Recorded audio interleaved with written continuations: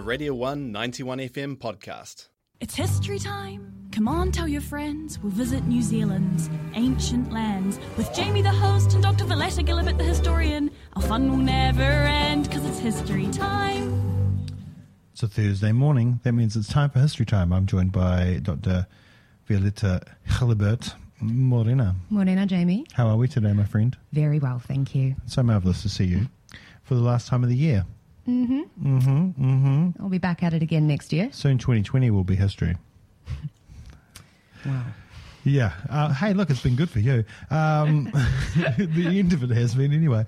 Rightio. So last week we were kind of, in terms of our travelling through time and with migration to Aotearoa, we got up to the 1970s and, around Norman Kirk and coming of Robert Muldoon. But we want to rewind back a little bit just so we can understand the structure of Aotearoa and the movement from rural communities into urban centres. And that kind of began with a shift from Māori during the Great Depression. Yes, at least the beginnings took place definitely in the Great Depression. I mean, you can imagine at that time, early 20th century, rural communities, especially in tribal districts, already struggling. Mm-hmm. And the struggle gets even harder when the Depression hits. So a number of single Māori women or single Māori folk, usually younger, left their communities and kind of began trickling into the cities looking for work. And they were kind of the front runners. Yeah. Established a foothold there, and so when people really started to move in greater numbers during the Second World War, there was already something there to meet them, really. Yeah. No doubt the manufacturing sector was starting to really lift off around that time too, and then with the advent of World War II, they were building munitions and whatnot, so there's a big war sector as well going on, so that would have brought more rural and those people that couldn't go to serve, but rural women and those people that couldn't go to serve to come into the cities as well, right? Oh, for sure. It gave them the means. And Māori weren't conscripted to fight, so to speak, but they were mobilised industrially. Yeah. And, of course, the Māori battalion was formed by tribal committees and the like, but there was no hard-set conscription as such. And so a lot of people ended up making munitions, making canvas and other kind of essential commodities to fuel the country during wartime. Yeah. And then, of course, the soldiers came back, and a lot of them probably stayed in the cities. Yeah, for sure. So that was the thing. I mean, we see terms like urban drift and the like, but there was a lot of intent to it as well, especially among the younger generations, that folks wanted a better quality of life, more opportunities for work, wage earning, and wider experiences. So a lot of Māori who migrated to the cities ostensibly just to work in the war industry ended up staying on. Yeah.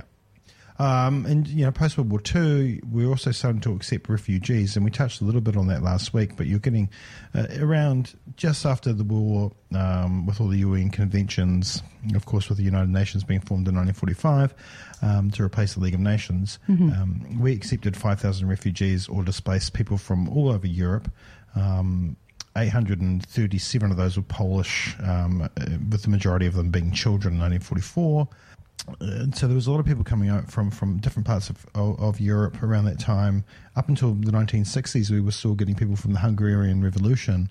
And in the 1950s, New Zealand signed a bilateral agreement to get skilled migrants in from the Netherlands, which is interesting because, you've got their industry's been wiped out. Somehow Britain hasn't. So we're starting to get less and less migrants from Britain because obviously the Germans never made it to the British shoreline, so their industry is still going, but Europe's devastated. Absolutely, right? Yeah, completely. And so you've got all these folk looking to establish a foothold somewhere else and, return to being useful citizens, living good lives. So, New Zealand took a whole lot of people. And, of course, European folk were favoured because, at least from a visual standpoint, they would be able to assimilate better, or so it was thought. But especially with accepting such numbers of refugees and with opening up later to migration from the Pacific, It all sounds quite forward-thinking when we think back to, the late 20th century New Zealand. We leftists here, wouldn't think they were too progressive at all, but it becomes a whole lot easier to understand when we see that that urban migration of Māori into the cities had already made New Zealand's cities a whole lot more diverse than they had been prior to the Second World War. And so the road was paved in that way for the face of New Zealand to start changing. Yes, and there it did enlarge in the 1960s. I guess you're getting a lot of migration from Europe, and they're coming over and starting industry, and we needed workers in those jobs. So the manufacturing sector was booming in the 1960s. We needed more unskilled labour. We looked to our neighbours for that. We sure did, to our Pacific neighbours, actually. And so a number of Pacific migrants were actually New Zealand citizens, whereas others, there was the agreement of friendship, say, with the Cook Islands. Oh, no, that was with Western Samoa. Ah, thank you. I've got to brush up on my Pacific history. Cook Islanders were New Zealand citizens, 1949. There we are. So we had folks like domestic servants, domestic workers, factory labourers, and the like. So a good number of people coming over, and really that was where New Zealand's post-war boom came from. We needed those numbers, that labour. And also, of course, there were lots of international conflicts still raging on. Yeah. Not on a global scale necessarily, but there was certainly that thinking, populate or perish. We need lots of boots on the ground. We need to build ourselves up because goodness knows communism might come round the door. That's right. And it was in Southeast Asia, and you had a few conflicts over there. I mean, you look at Cambodia, that's a little bit later on in the piece. But there, of course, there's Vietnam and other areas of conflict too. And we started to get refugees from those nations as well, right? Yes, we sure did. And also the Colombo Plan from 1950, a really interesting aside there, that we were bringing Asian students in from Malaysia, from Thailand, from Indonesia. And this was all in order to prevent the diffusion of communism among these young people, because then they would ideally take their liberal democratic Western ideas back to their home communities. And, very optimistic. But, a good few early Asian visitors across here were brought over at the behest of the Colombo Plan. And some of them actually stayed, married and started families. Interesting. So was it a plan? Was it just New Zealand? Obviously, it wouldn't have been just New Zealand. They must have had a summit in Sri Lanka, I would imagine, if we're looking at Colombo. Yes. Unless they're talking about the TV show, which I doubt they are. No. We had Australia, Britain, Canada, and New Zealand involved as well, among some others. Pakistan, Sri Lanka, then Ceylon. So. Yeah. Oh, then Ceylon. Well, sorry, I said Sri Lanka. I meant Ceylon. I should know better. That's amazing. And then there's other migration from Southeast Asia. So that once again is diversifying New Zealand more, and it's becoming more vibrant and multicultural, and that's amazing. Then came an economic crisis in the 1970s. Now that led to increases in unemployment, of course, and crime, and this disproportionately affected Pacific Island communities. Yes, most certainly. And ironically, as often happens, these folks were further marginalised, being targeted as overstayers, quote unquote, dawn raids, and just that talk coming up again during hard times when, folks of difference are often singled out for taking jobs or what have you. I mean, all of that dirty stuff came back up. And then Labor came in to save the day. Wow. Or somewhat, at least. In the 80s, there was a major review of immigration policy. Yeah. And all of those qualifications that were previously sought from migrants, certain racial attributes, certain cultural, linguistic attributes, more or less put aside completely. Yeah. We went solely for skills. It's really interesting, though, at the same time the dawn raids are happening, crackdowns on overstayers by the New Zealand government. At the same time, the people of Aotearoa are fighting apartheid, and they're, a little bit earlier they were joining the people of America in terms of fighting civil rights. You had Bastion Point. Quite right. I mean, history always seems very contradictory in that manner. Often you can have these extremely progressive, even revolutionary currents existing alongside some more conservative forces. And even these amazing movements here had blind spots. Yes. Yeah. And but yeah, it's definitely a very complicated time in New Zealand history, the 70s and 80s. Indeed. So I mean, things changed a little bit in the 80s, as you said before. At one point, we lowered the threshold of what, language tests and things like that.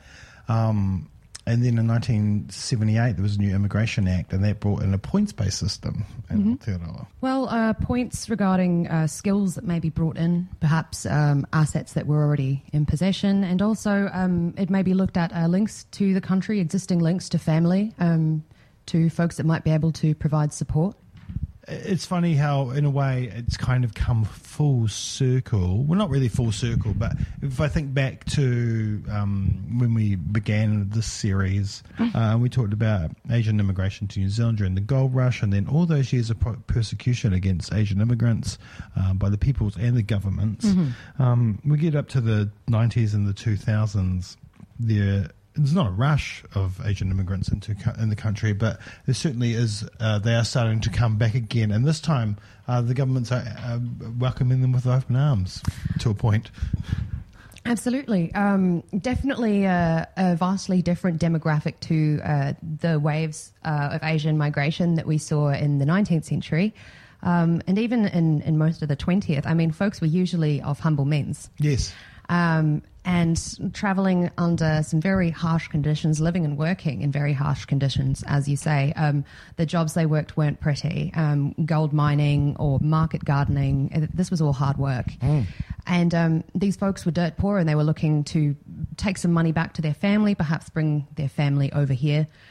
Not so much the newer generation of migrants. They're certainly more moneyed. Yeah. Very well established, and with a tendency to be older, I believe, as well. Yeah, that's right. It's kind of more of a retirement destination or a tourist destination, some kind of a holiday destination. So, I mean, I think we can put a lot of that down to the changing face of Aotearoa as a whole. We've gone from being a frontier society, a part of the new world, as it were, a rough and dangerous place where if you're kind of got enough pluck and courage, your fortune might be made.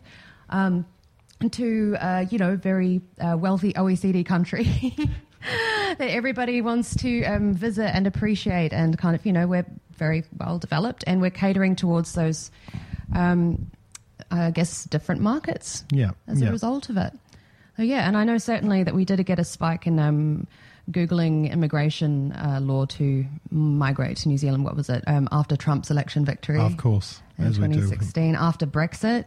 Yeah. So who knows? I mean, New Zealand has received a lot of good folks due to troubles overseas. Hopefully, that's right. Long may that continue. Indeed. I mean, we would not be the country we are today without migration, obviously. Yeah.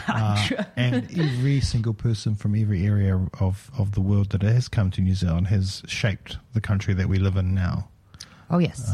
And it's a pretty special place to live, so we're pretty lucky. Yeah, we love it. Frankly, a really optimistic note to end the years. Indeed. Great podcasting on.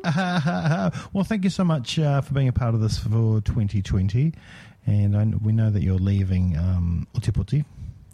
Yes, I am. I am heading to Tamaki Makaurau, Auckland. Hopefully through the technology that we live with now, we can continue the series through 2021. Why, yes. I'm looking forward to it, Jamie. All right, thank you. Well, have happy holidays. Happy Hanukkah. Yes, kia ora. See you, mate. That was a Radio 1 91 FM podcast. You can find more at r1.co.nz or wherever quality content is found.